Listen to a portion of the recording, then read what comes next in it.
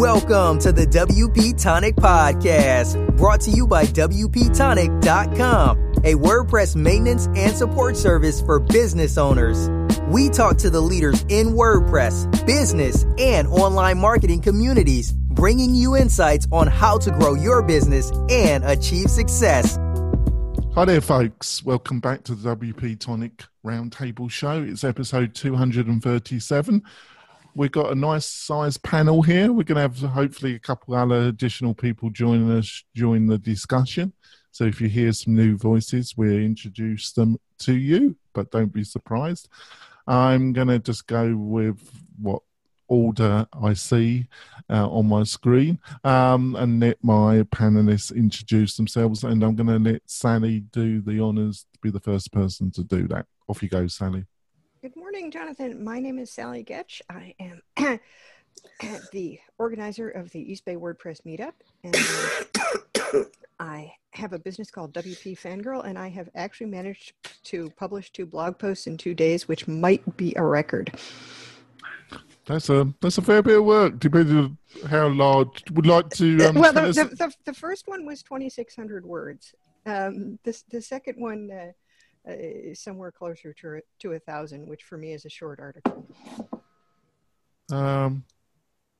Right.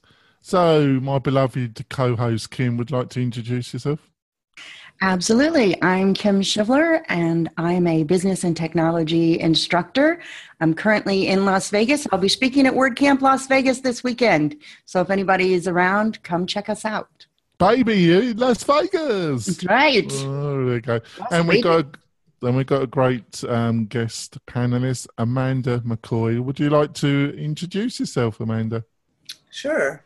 So I'm Amanda McCoy, obviously. I'm a freelance graphic designer that has turned to making websites in the last few years. And I did a class at the Sacramento WordPress camp. Yes, it was great. And you're a bit of a trooper because you've been traveling. You've been traveling for 24 hours before you came on this panel, haven't you? Yeah, I'm sorry if I'm a little incoherent. It's just because I'm not sure what time it is, and I don't know where I am. Oh, I'm like that anyway, so it doesn't really matter. Don't be too alarmed because I'm like that all the time. So, folks, we've got a nice tight panel here. We're going to go straight in the news session. Like I say, hopefully some of the other panel are going to be joining us during the show. And I'm going to start with a tavern story, Ginnensburg, whatever it's called. Engineer. Yeah. Mattis Ventura, is it? Yeah. Unpacks the vision for Getten Blocks, front-end editing and future WordPress themes. Pretty long title, but I think I managed it. Anybody wants to start with that first? So I had read Matthias's article when it came out, and I was curious about why you picked the tavern article instead of the original. Although I'm beginning to suspect it may have something to do with the comments, because the no, it hasn't, Sally. It's got nothing at all. It's just time, basically. So I'm just lazy, and it's just easier to go to the tavern to pick these stories up. Yes, well, I get this little note, from ManageWP.org every day. You got all these feeds coming in, though. I think I got that from WP Managed as well. Yeah. Yeah. Yeah. But yeah, so I had read the original article, which is a nice piece about sort of at least why what he thinks is going on here and where it's leading, and it was very kind of upbeat and optimistic in terms of here. This is going to give you tools as a developer, and it's going to make it. They want to work on making it easy to discover what types of content you can add and move on to, a better overall experience for WordPress, which is, something that WordPress does need to aim at. I don't think there's anybody who actually likes the current visual editor. But if you do read the comments in the Tavern article, you see kind of a continuing controversy and one of the commenters said, "I hope no WordPress user read the post, because basically it says WordPress users are technological idiots that cannot learn everything. Therefore, we should aim for their limited technical IQ level." I didn't get that impression from it, but yes, it also said, "I don't remember." He wants to reread the article, doesn't it? Yes, it says, "I do not remember when was the last time I worked for someone that technologically challenged." Well, I do. I do. I do. And it which has nothing to do with anybody's IQ, but I do have a lot of clients who are not very. Can I say something? I'm sorry to interrupt. I don't know who left that comment off Huntington. Can I just say something direct to you? You're an idiot. You really are. You're a total freaking idiot. And to paste that on the forum, on the tavern, you truly are an idiot. Yeah, I just think you need to know that. Get some feedback, because you've got some problems. You are a total idiot.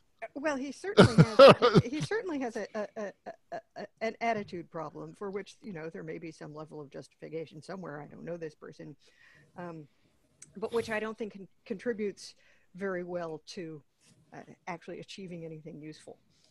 No. Kim, do you want to pass anything about the article? No, I just, I think it just brought up again, though, the concerns some people are having as far as the developers of plugins, et cetera, on how they're going to be able to work with this in the short time frame, when some decisions like what frameworks they're using and all haven't even been made. It's just, stuff we've talked about before. I don't know that that it changes anything, but it's the same questions and issues people talk about.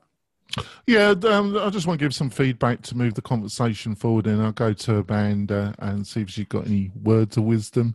But basically, it was a nice article. I think the concerns from certain developers are totally justified. This does seem to be moving at lightning speed. In some ways, I'm a little bit bored to keep bringing it up every week, but it dominates WordPress news to such an extent almost every week that I feel that I am forced to bring it up, because we covered news at the beginning of this podcast. But I think those worries and concerns in a way are justified, because I think in some ways it slowed down is the wrong word, really. It just needs a bit more open discussion and a little bit more reassurance that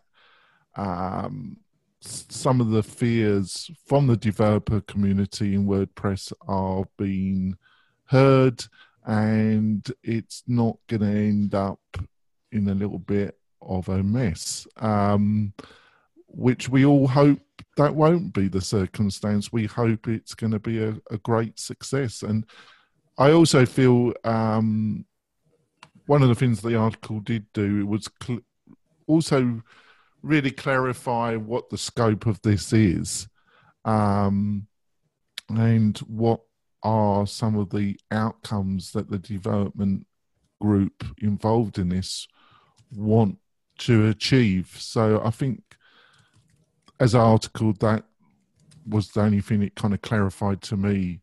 What did you think, Amanda? Well, I'm not that familiar with the whole technical side, but I certainly think that making it easier to edit things would be really useful for my clients who are less tech savvy. It's always a kind of a long ramp to get them to a place where they can do the edits that they need to do on their site.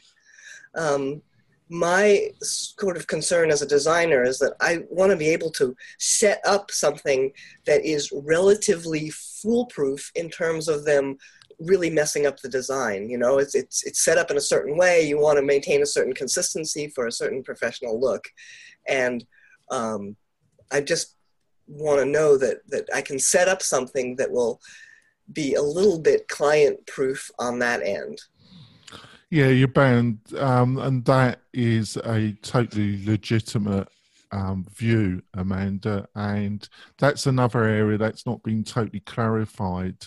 Are you going to have a system where you can give a certain degree? Because that's one of the great things with Beaver Builder, because you can actually give, you can lock it down through modules, give certain levels of customization and exclude other levels of customization. I'm not probably explaining that very clearly. That's another totally legitimate concern. So I think there are some legitimate concerns. What gets me going is on a lot of these, especially on the Tavern, is when you read some of the comments, is the juvenile attitude of some people rather than bringing up legitimate concerns. That's what gets me going. So I don't tend to read them, Sally, because I just can't be bothered, which is a shame because the comments have got a lot of good stuff, but maybe they should prune and edit a little bit more vigorously. That's what. Just giving a little hint there, Tavern team. You do a great job. I nick all your stories. I think we'll go on to the next one. I'd love to see what feedback he's got on this next thing I managed to get up. And this is from a site called Couple, but it's from a couple. I'm going to butcher this. I need help. It's as far as I know, and I'm not completely confident. Ahmad Awais and his wife Maida Batul. Thank you so much for that, Sally. And Ahmad is deeply involved in the Gutenberg just a little bit project. I have to get him. I have to try and get him on the show when I. Yeah, that might be a good idea. I mean, the time zone is probably insane, but yeah, that's the problem, isn't it? He's written quite a lot about it, and if you've read anything he's written, he is extremely pro React, and it's a nice interview where he talks about. I never got that impression from this interview at all. Did you? And so he's gone to talk to the React team at Facebook about how they envision it progressing and how people can use it and so on and so forth, and all of this sounds very good, except as I commented on the post, it's not the technical side of React. I don't think that anybody was ever really concerned with. It's the licensing thing, and apparently, he said it was the development team that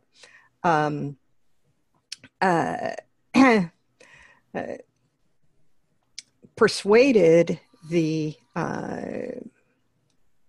persuaded Facebook to change the license so that it was compatible with GPL, and therefore it would be all right for WordPress to use it, but it's still not their final. They're not the ones who make the final decision. I think they could see, look, if WordPress backs off React, there will be a lot fewer people who want to use React, and that's going to be a bad thing. But at the same time, there is still not anything to prevent Facebook changing the license back, unless there's something I'm not aware of that says, oh, once you get this license, you've got it forever. Adam, welcome. Oh, yes. So Adam from WP Crafters joined us. So if you hear his voice, you know who it is. Is this working? This is working. It's working. It's working. Yeah. You're with us, Adam. Thanks for joining us. So it's, it was interesting for me to read this. I'm not a JavaScript developer, so I don't have personal opinions on that aspect of React, but yeah, I still feel kind of hesitant, and it doesn't have to do with these people or with the actual framework itself. I don't trust Facebook. I really don't trust Facebook. I don't use Facebook. Well, I don't trust Facebook, but I use Facebook. Sally. But I totally agree with you on the trust element. That I think fundamentally that is one of the key factors. It's Facebook and their track record when it comes to this is abysmal, to say the least. And as a business partner, their track record is abysmal. I personally, unless, I do business with them, I would prefer not to, but I do business with them. I give them a fair whack of money every month. So it is, but that is the problem. Like I say, I'm not, I dabbled with JavaScript many years ago, and I do the odd thing with jQuery, but I couldn't in any shape or form tell you what is the best library. The only comment I would say on the piece, which is substantial, it was a bit of a love-in to some extent, but the other idea that it should be kind of JavaScript neutral and you should be allowed to use, I think, doesn't sound a great idea to me. I think you really have to choose one. I love it in theory, but from what Joost said in his article and other things, in practice, it wouldn't actually work very well. I wouldn't have thought so. I think it would cause enormous confusion. But I haven't got the technical chops to make a comment on it. Adam, did you have time to read that at all? It's a bit of a lengthy piece. We got any comments on that? We're talking about this. I did not. I will say that with that, does it reveal why they changed the license? Was it because of WordPress? Because why else would they have done it? The way. Not really, but I think it's pretty obvious. They want it. They want the biggest developer. The biggest group of developers they can attract to utilize the library. So I would have thought that's why. But it's Facebook, isn't it, Adam? Isn't it? Yeah. Well, they had an opportunity, right, to be on 28% of the websites to have their technology on there. So I mean, there definitely is, I guess, an incentive there in the sense that they would have had WordPress giving back to make it even better, and they would benefit from it. But there's always been concerns with Facebook. They got all your data. They got all my data. It's okay. I'm past that. Hackers all over the world have all our data anyway with the Equifax hack. So there's not much that's not already out there, unfortunately. Yeah. Before we leave this, Amanda, got any thoughts at all? I suppose it's really outside your realm of interest, really, though, isn't it? Yeah, honestly, it is outside my realm of interest or of expertise, and I just want it to work and work really well. Like, I think about 99%. Right, shouldn't be too much to ask, right? Yeah, right. See, but on the other hand, I don't want to become one of these trolls on the forum or the tavern. But this was another sign of not enough discussion before diving in a way. I think choosing the right library and discussing, I think Morten said it in one of the previous discussions on this topic when he joined us, is that it was chosen because the lead developers, that's the library that they utilised, so they wanted to keep using it, which is a perfectly legitimate reason.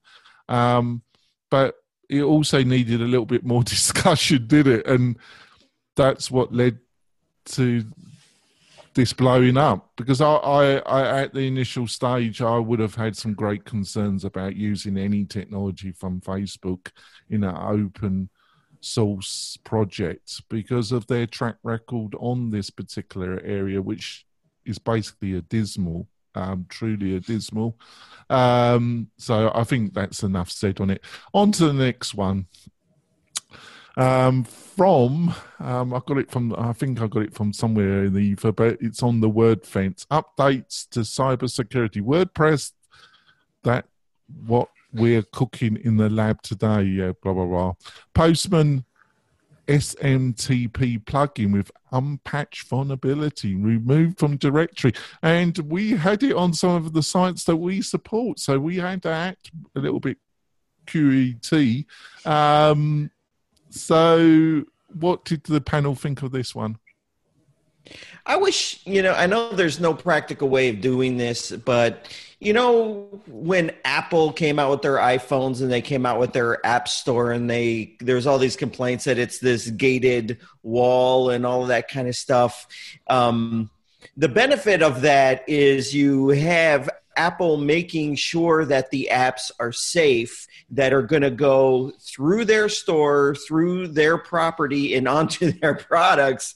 And I kind of wish that if when these bad things happen with plugins, it reflects very bad on WordPress itself, because most people the average user doesn't make the disconnection that this is not from WordPress. They just know they go to WordPress, they click the name, and they're using it.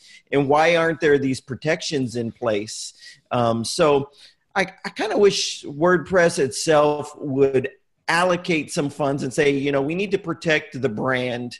Let's allocate some resources to make sure we are vigilant when it comes to security for our users. Obviously, it's an open source project and we're talking about money, but it negatively affects WordPress.com as well. They've got to protect the brand, I would think. I kind of wish there was more of a vigilance with these things to catch them quicker, or some kind of resources allocated to auditing updates to plugins, code, or some kind of automated scanning systems developed to automatically scan the code in these plugins. Something really should be done so that things don't last a week with this vulnerability like this. It's just, I just don't want to see the WordPress brand harmed when things like this happen. And this is actually a continuation of a month ago, where people were buying plugins. Just stop me there. Just stop there. I think we've got to make it very clear here, Adam. What we discussed and what you're discussing was somebody that actually bought plugins. True. Yes, that's different. Installed. Not very technically well, thank God, installed code that would, this scenario is somebody that they have it was a strange article. I might not have read it correctly. I'm sure Sandy will put me right if I haven't. Is that the developers seem to have kind of disappeared a little bit. He's not responding. But on the other hand, there's loads of plugins in the depository that developers have disappeared, but they seem to have acted very quickly on this one around it. So I was a little puzzled by why they acted so quickly, or on why, there's loads of developers that don't communicate that quickly, is there? Right. Well, I think that if they saw that it was vulnerable and the developer wasn't patching it, they'd better take it out of the repository. Yeah. Right. But I think we have sort of two different issues here. There are people who review the plugins before they get put up there, but not the updates and ongoing. Right. But it's a small team, and they may, they may miss things. And they don't review the updates, which is how we got the other problem. Now, I don't know whether Apple reviews every single update that's made to every app, or whether it's just the process of getting into the App Store in the first place. But I presume that the people who are doing the reviewing for Apple are being paid for it, and that's their job, and therefore they can devote more time to it. There's an issue with anything that depends on volunteers. Is you have to find the people who are able to devote the time, and it can be an issue. I've got an idea here. I want to throw to the panel. I agree with Adam, what he was saying. I think something's got to be done with this situation, because it's going to be ongoing, and it will damage WordPress and the brand, as Adam said. This is my idea. I think you should have a secondary list of what is called, I don't know what wording you would use, but they would be premier plugins, which if you want to be part of that list, you have to pay as a plugin developer, you have to pay WordPress. You would be charged a fee, but the reason why you, as a developer, you would pay for that fee is that you would get a mark, a token, something you can bun on your marketing. Use Amanda's services to do a nice, icon. But says that you've been approved and you're in the Premier WordPress depository, and you have strict guidelines that to keep that mark of superiority, whatever you want to call it. You have to abide by a set of. No one will trust it if you have to pay for it. They'll assume that you are achieving it through money rather than through passing the standards. Yeah, but do you honestly feel that the WordPress community is that paranoid then, Sally? Paranoid hell! Do you know how much it pissed people off about the hosting reviews and even the suggestion that might be that people got on the WordPress recommended hosting because of the amount of support they provided for WordCamps or other financial incentives? Yeah, but there's a difference. There's a difference, though, in having to pay for a technical scan to make something approved, like the Good Housekeeping seal of approval, right? Those are paid for, people. That's not free. Good Housekeeping doesn't just go out and go, oh, we liked this and we go through it. Those are paid for, but you still have to. You pay for it and you have it tested. They run it through their program. They say, yes, it worked or it didn't. I think if you phrase it as there's an application fee to be considered for the program, that's one thing versus, here, hand over some money and we'll give you the verified whatever. Agreed. Don't get me wrong, Sally. I totally agree with your comments about how the theme thing was handled. I thought it was handled appallingly myself. And if I was a theme developer, I would be really pissed off with that whole. And it's still not clear how it's all organised and that. I think that's more down to the internal systems, and if you had a really clear, even on the themes, that there would be a separate list of themes that would be whatever title they were given, and you had to go through application, a higher bar to get your theme into that section, and there would be an application fee. And you would have to have these set signposts, or you would have to do these set things and agree to these updates to your theme.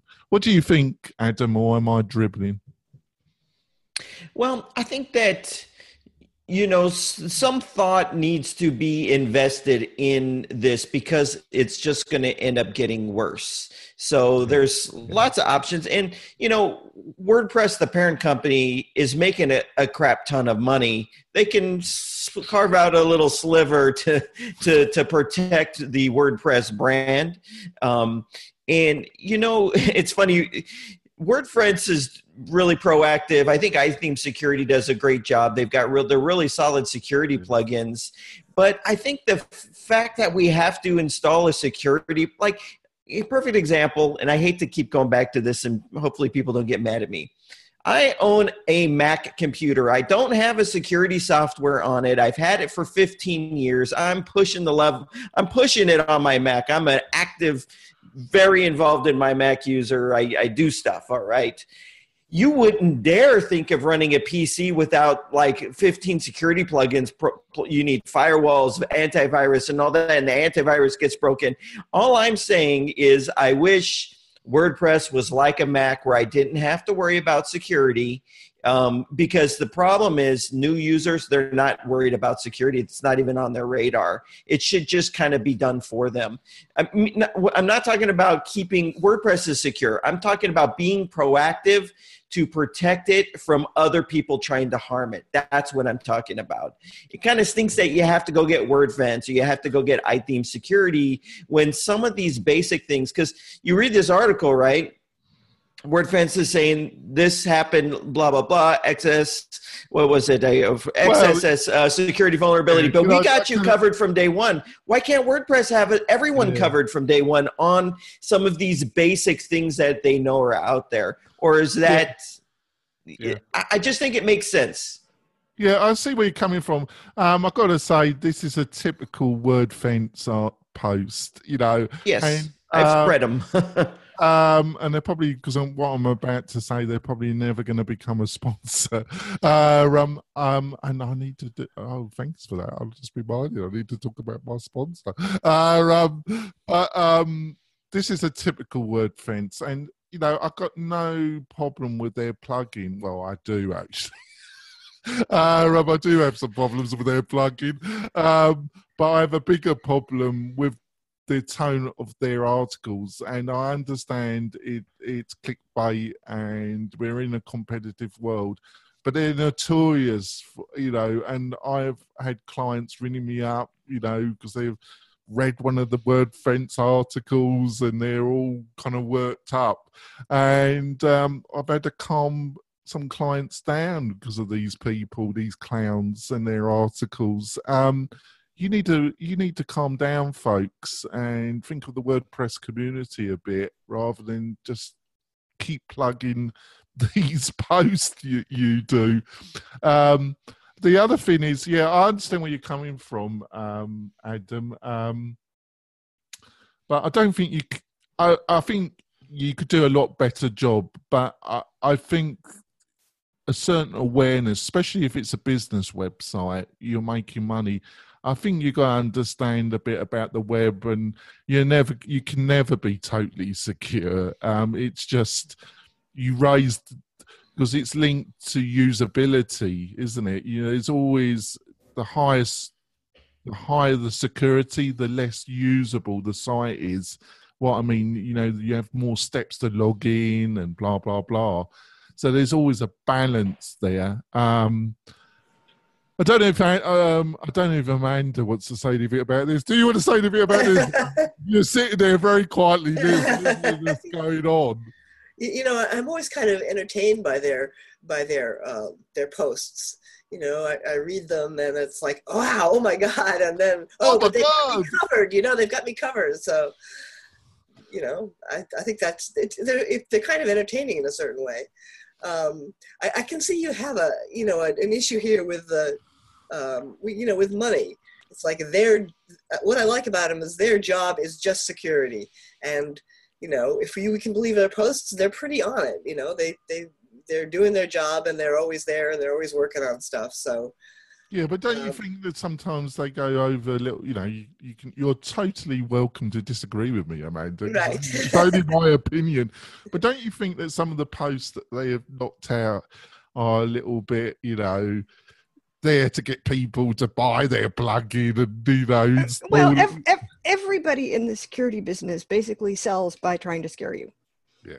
And it's not that there's nothing to be afraid of, but, Adam, I have a PC, and all I run on it is, in fact, I have two PCs. All I run on them is the basic Windows Defender software, and I don't have any problems with viruses because I don't do stupid things. Like use Facebook? Well, yeah, Facebook is excessively stupid, but click on those obviously infected links from people's, Yahoo accounts and,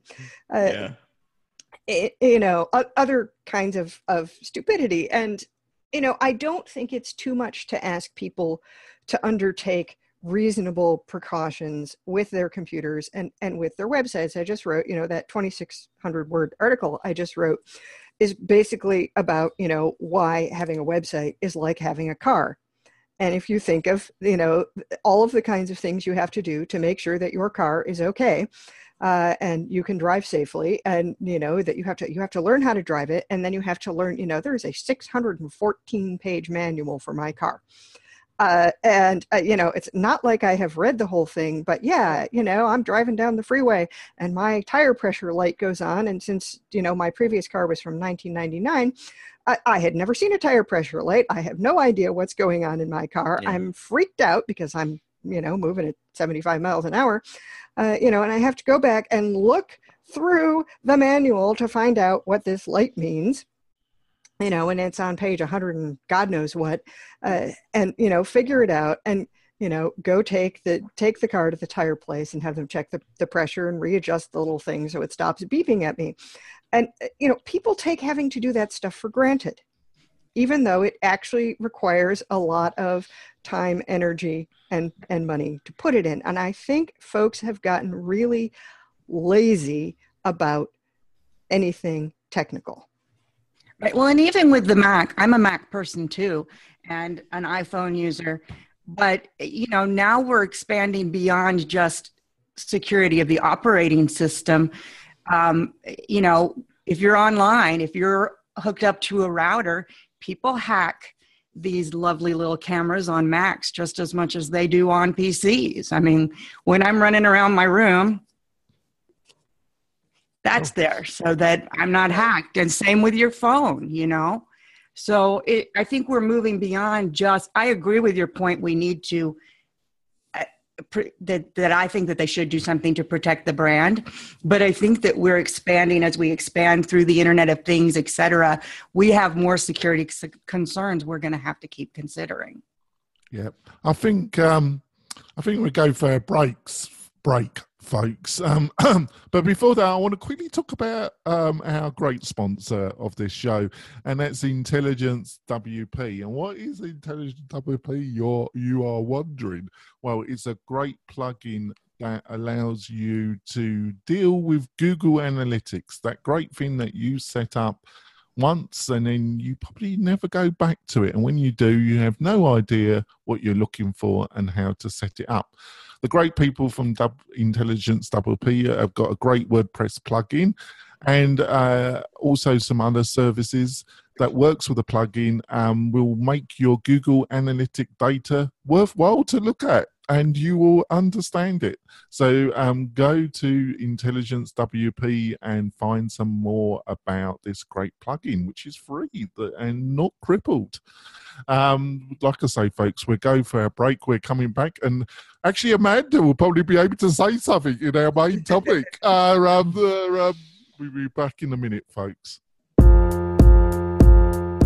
Do you want to spend more time making money online? Then use WP Tonic as your trusted WordPress developer partner. They will keep your WordPress website secure and up to date so you can concentrate on the things that make you money. Examples of WP Tonic's client services are landing pages, page layouts, widgets, updates, and modifications. WP Tonic is well known and trusted in the WordPress community. They stand behind their work with full, no question asked, 30-day money-back guarantee.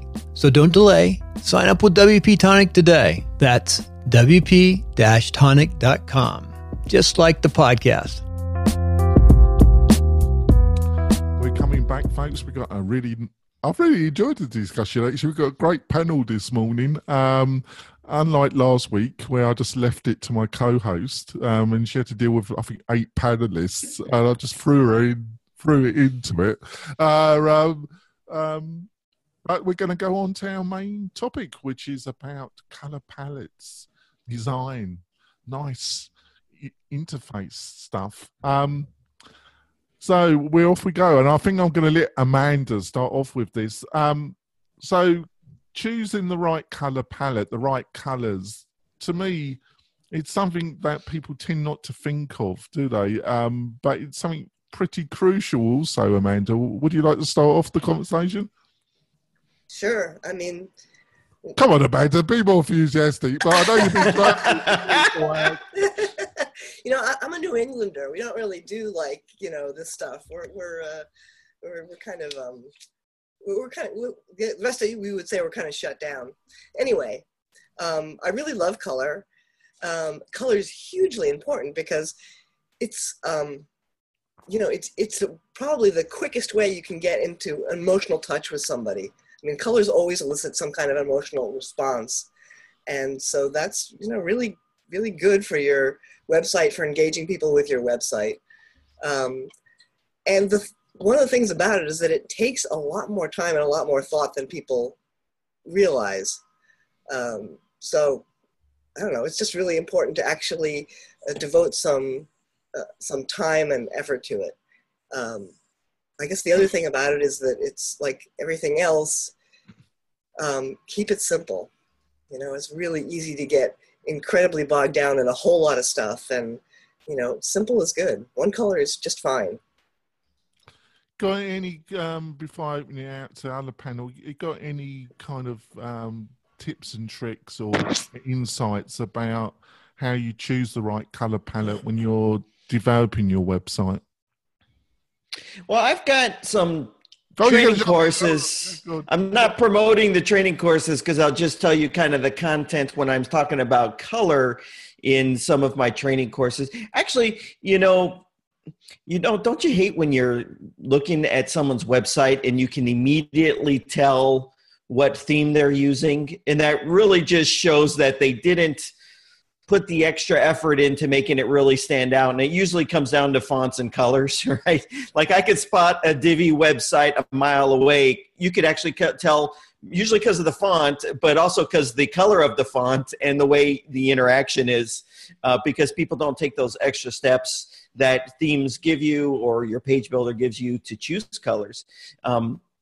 I like to do one of two things. One is a 2-color option or a 3-color option. And I call it a 60-40 or a 60-30-10. So the 60-40 is you've got your primary color and you've got your accent color.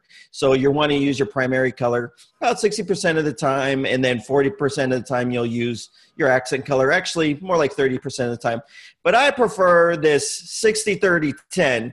60 is your primary, 30% of the time you're using your accent, and 10% of the time, I might have coined this, I call it a pop color, and that's a color that stands out from all the others, and this is typically a color you're going to use in buttons or where you want people's eyes to go to. There's a ton of excellent resources on the internet for color palettes, and you can start experimenting with different color palettes. So you could actually just Google color palettes. I think one of them's called Colors, but there's 2 O's in it. So it's like Colors. That's a great site for color palettes. But you know what? I like to see what other people are doing. And so if you use the Chrome web browser, there's all these amazing extensions. And one of them is, I think it's Colorzilla. So you can go to just Google Chrome Colorzilla. And what it is, it's a color picking tool that you can just grab any color from any website that you're at. And you can start experimenting with colors to try to discover what you like and how you can implement that on your site. And so I find those are some really good basic principles to stick to. Yeah, I think that's fantastic, Adam. Amanda, I think I don't know what you think, pass comment on Adam's comments there, but also colour and layout are quite closely linked, aren't they, Amanda? So what do you feel about that and about what Adam's just said?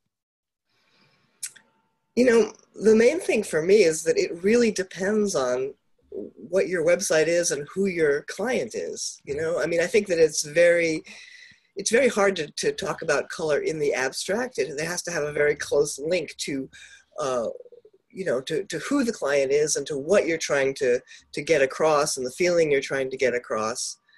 I tend to separate out layout and color. I'll do layout first, and then I will, part of what I'll figure out after that is like, okay, what color do I need in order to make this layout more appealing and more comprehensible, to make it clear, what's most important, what's less important, using color in a very functional sort of way. So yeah, there are a lot of color apps on the web, and a lot of them are really fun. But it's not where I go first usually, because I find that they're too abstract, and I need to start with the specifics of the client that I'm working with. Yeah, you can entertain yourself for hours and not necessarily get closer to your goal. That's so true, Sally. The other thing you've got to keep in mind is colour blindness, and it affects a lot of the male population, doesn't it, Amanda? Especially when it's e-commerce or something you're trying and you're using colour, as Adam says, you've got to also realise that a large proportion of the population have a certain level of color blindness. What would you say? Right. But you know what, you're really dealing, whenever you deal with color, you're also very much dealing with value, you know, and as long as you get enough value difference between your colors, you're going to be okay, you know. And a lot of the, like, you know, like for example, a red-green color blindness, right? If you have red and greens that are really close to the same value, for somebody who's colorblind, that's going to be impossible to see. But it's also going to be really hard to look at anyway, because you get that, you know, that red-green vibration that gets set up. Yeah, I use them all the time, Amanda. Yeah. Anyway, so you should definitely keep that in mind and definitely test. But, you know, as long as you've got a good value set up, you're going to be okay, I think. Yeah, well, there's that, you know, the old cheat, you know, if you look at it in grayscale, can you still tell the difference between everything you need to still tell the difference between?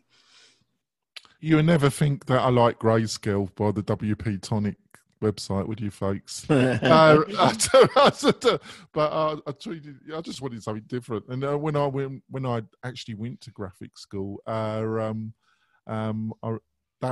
like you say, folks, do everything in kind of monotone, and then it was kind of pushed into your brain that you should do that, really. But I always like, it's fun, really. But like you say, Sally, you could waste so much time.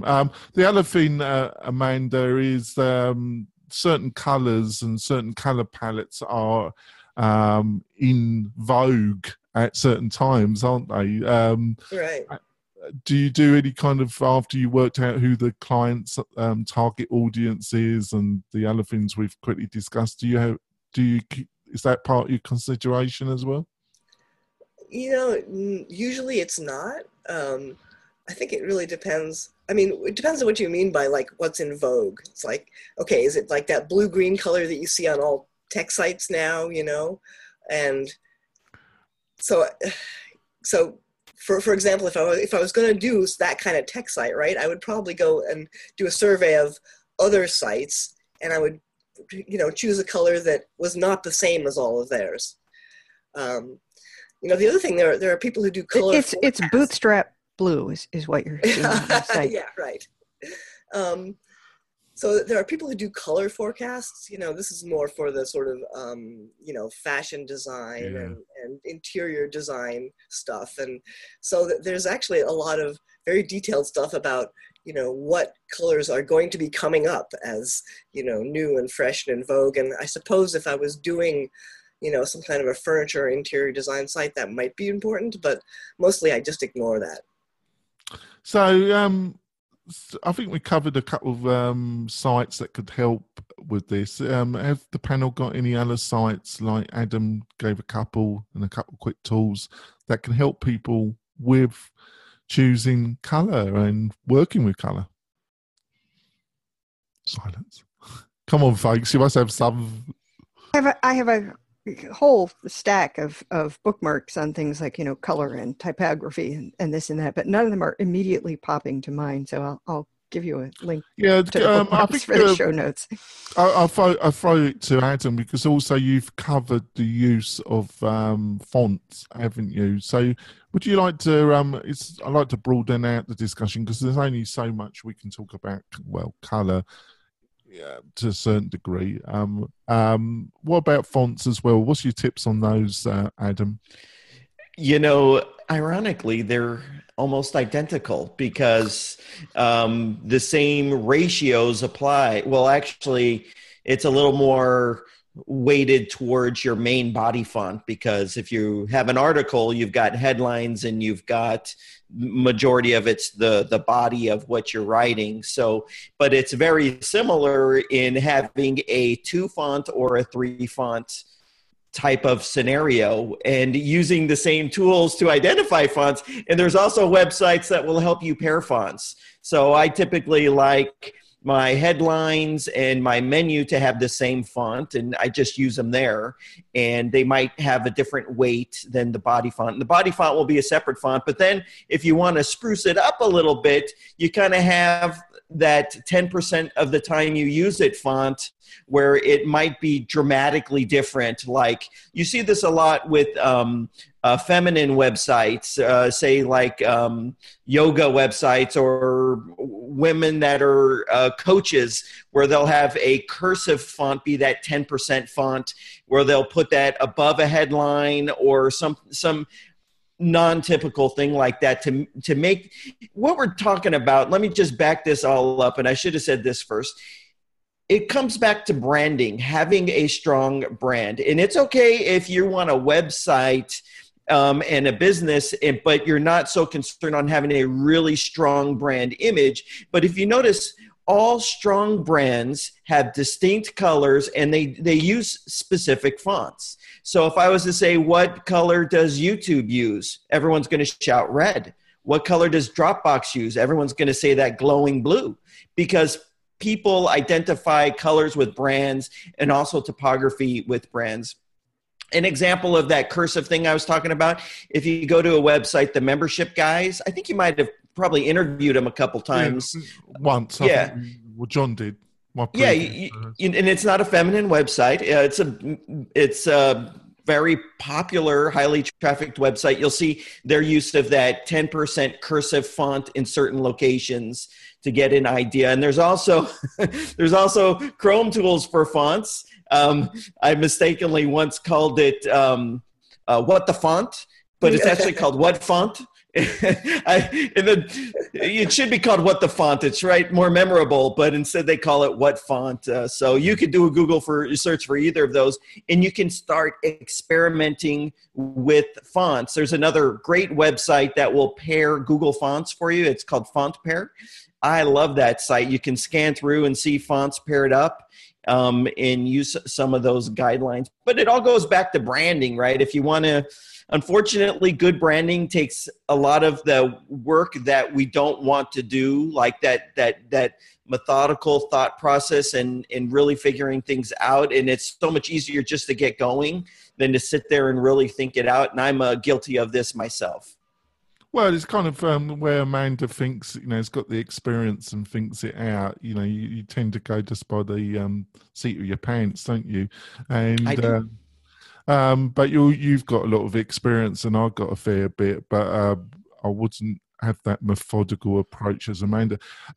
The reason, before I go back to Amanda, one of the reasons why I wanted this topic is that I think it's linked to page builders, really, because I think a lot of people, and it was a bit linked to one of your comments, Adam, is like, you can tell with Divi, and they haven't bothered. But I think with the page build, a lot of this was either good, indifferent, or bad, came from the theme developer, and depending on how much of a graphical background they came from or how much work they put into it. With the page builders, you kind of opened up for people to have like as many fonts as they like as they develop it, and you do see some horrendous examples. But so, Amanda, I think what people don't realise, font spacing and the font, especially when it comes to copy, is rather important, isn't it? Right. That's what I was going to say, is that I think, of course, your choice of exactly what fonts you want is important. But I think to really, get a kind of a polished or a finished looking site is you need to pay a whole lot of attention to things like, the line spacing between the lines, like how much space do you have between each line of copy. And also what I see a lot is there's not a lot of attention to like how many characters you get on a line. For example, if you have a very wide space that you're designing for, your font size needs to be bigger. But if it's really short, your font size needs to be smaller. And of course, on the web, this is really complicated because you keep changing sizes. So you kind of have to adjust your type size a little bit for different windows. I just wanted to mention there's this website that I really like called Typewolf, typewolf.com, because he's got all kinds of samples of what people have done on different websites, which is really helpful for getting an idea and, getting different ideas of how to deal with type on the web. Yeah, and the other thing you got to be a little bit of advice, see if Amanda agrees with this, and Adam, is that Google Fonts are great and it's a great service, but other people, custom fonts, commercial custom fonts, and the license, you can get into some real, just like images, just going on the internet and copying a Getty image. And just plonking it on the site and wait for a Getty letter to arrive 2 weeks later. It's the same thing with fonts. Actually, fonts are they are covered. Yes, just because this font came with your Photoshop installation doesn't mean you have a license to use it on the web. And so, Adobe bought what's that? Font serving service, Typekit a while ago. And so, it's, you have to understand and ruined it. Well, I don't know about ruined it. I mean, but it's like, if you want a font that is not available as a free font with a appropriate license, you will have to pay not just for the print version that you're using on your business cards and your brochures, but again, for the web version to use on your website. And maybe, it's only made available through X or Y service that you have to hook it in through. And this is, kind of why I encourage designers that I'm working with, if it's a new client project and they're just developing their identity system, you will make everybody's life easier if you start with a font that's going to be available on the web. And sometimes you won't. And part of the reason that, websites of some large companies look so nice and distinctive is that they're happy to pay for those exclusive commercial fonts in order to distinguish themselves. You just need to understand that it is going to cost you money, and it's going to cost you, ongoing licensing money to use certain fonts. I think it's a great point. What's your feelings around that, Amanda, and how do you deal with that, what we've just said? Well, I mean, I have a Adobe Creative Cloud, whatever they call it, a license. So I have access to Typekit fonts, and I use those quite a lot. It does mean that for many of my clients, if they stop being my clients, it could end up being an issue for them. And I haven't really figured out how to deal with that, or there is no way. I want to. Yeah. So. Well, yeah. Right. But the Google to the rescue. They do have a lot of fonts, but it's really linked to also what Sally says, because I've found with clients where they've pointed out, we want this. They show you certain websites and they say we want this certain look. And that they've spent a lot of money on commercial font and spent a lot of time. And you're dealing with a client that will not in any shape or form pay for that. And you go to Google and you can get a similarity normally, but it won't be quite the same. And if they won't know why, but when you show them the mock-ups, they say it doesn't quite look right. And that could be one of the factors. I found that through experience. I think we've had a great round table. I'm going to wrap it up now. I've got a load of things I've got to do this morning. The list has added as the morning has progressed. I'm going to let Sally, sorry folks, I've got a bit of a cough there. I'm going to let Sally, how can we find out more about you, Sally, and what you're up to? And tell us a little bit about the couple of posts that you've done. Sure. Well, you can find me at wpfangirl.com, where I am at Sally Getch on Twitter. And if you can spell my name, you can find me. There's only one of me in Google. But so it's actually sort of 2.5 posts. The original, are you qualified to drive that website post with my extended analogy about, ownership and responsibility and the similarities of learning to drive and learning to use a website, and a revised, somewhat shorter version I put on LinkedIn. And then the most recent one, which posted this morning, is about, questions you need to ask yourself before you start talking to development teams or design agencies, things that you need to know about your own business before you're going to be in a position to have a productive conversation with somebody who is going to build you a website. That's great. How can people find more about you, Adam? I have a YouTube channel. It's pretty huge. I'd love to see you there. Just visit youtube.com/WPCrafter. And there's over 250 videos there waiting for you to learn. And if you leave a comment, I'll actually respond to it. He does, and it's a great YouTube channel. I actually watch a lot of the videos myself because I don't know how you do it, Adam, but you get stuff that I don't even know about. So, services and tips and plugins. It's a great resource, folks. My beloved co-host, how can people find more about you, Kim? You can find me on Twitter at Kim Shivler, or you can find me on the web at kimshivler.com. And if you happen to be in Vegas this weekend, reach out to me. I will be speaking at WordCamp Vegas, and we'll probably be doing a coffee meetup Monday morning. So reach out, and I'd love to see you if you're in town. Yes, do that.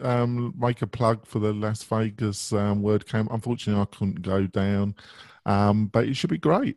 And our great special guest that's travelled far for the show, Amanda, how can people find out more about you and what you do? Well, first of all, thanks for inviting me on. This has been really fun.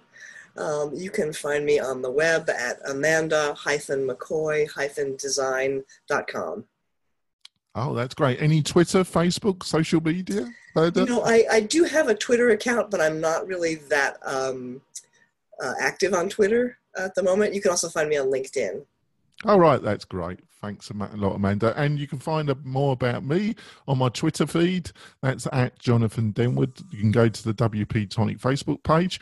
We got a growing, nowhere near Adam's subscription level, but it is growing. And our YouTube channel, where you'll see all the interviews and the round tables with some bonus content as well when it comes to the interviews. And we'll see you next week for another round table show where we'll be talking about WordPress news stories and a theme. We'll see you next week, folks. Bye. Bye. Thanks for listening to WP Tonic, the podcast that gives you a spoonful of WordPress medicine twice a week.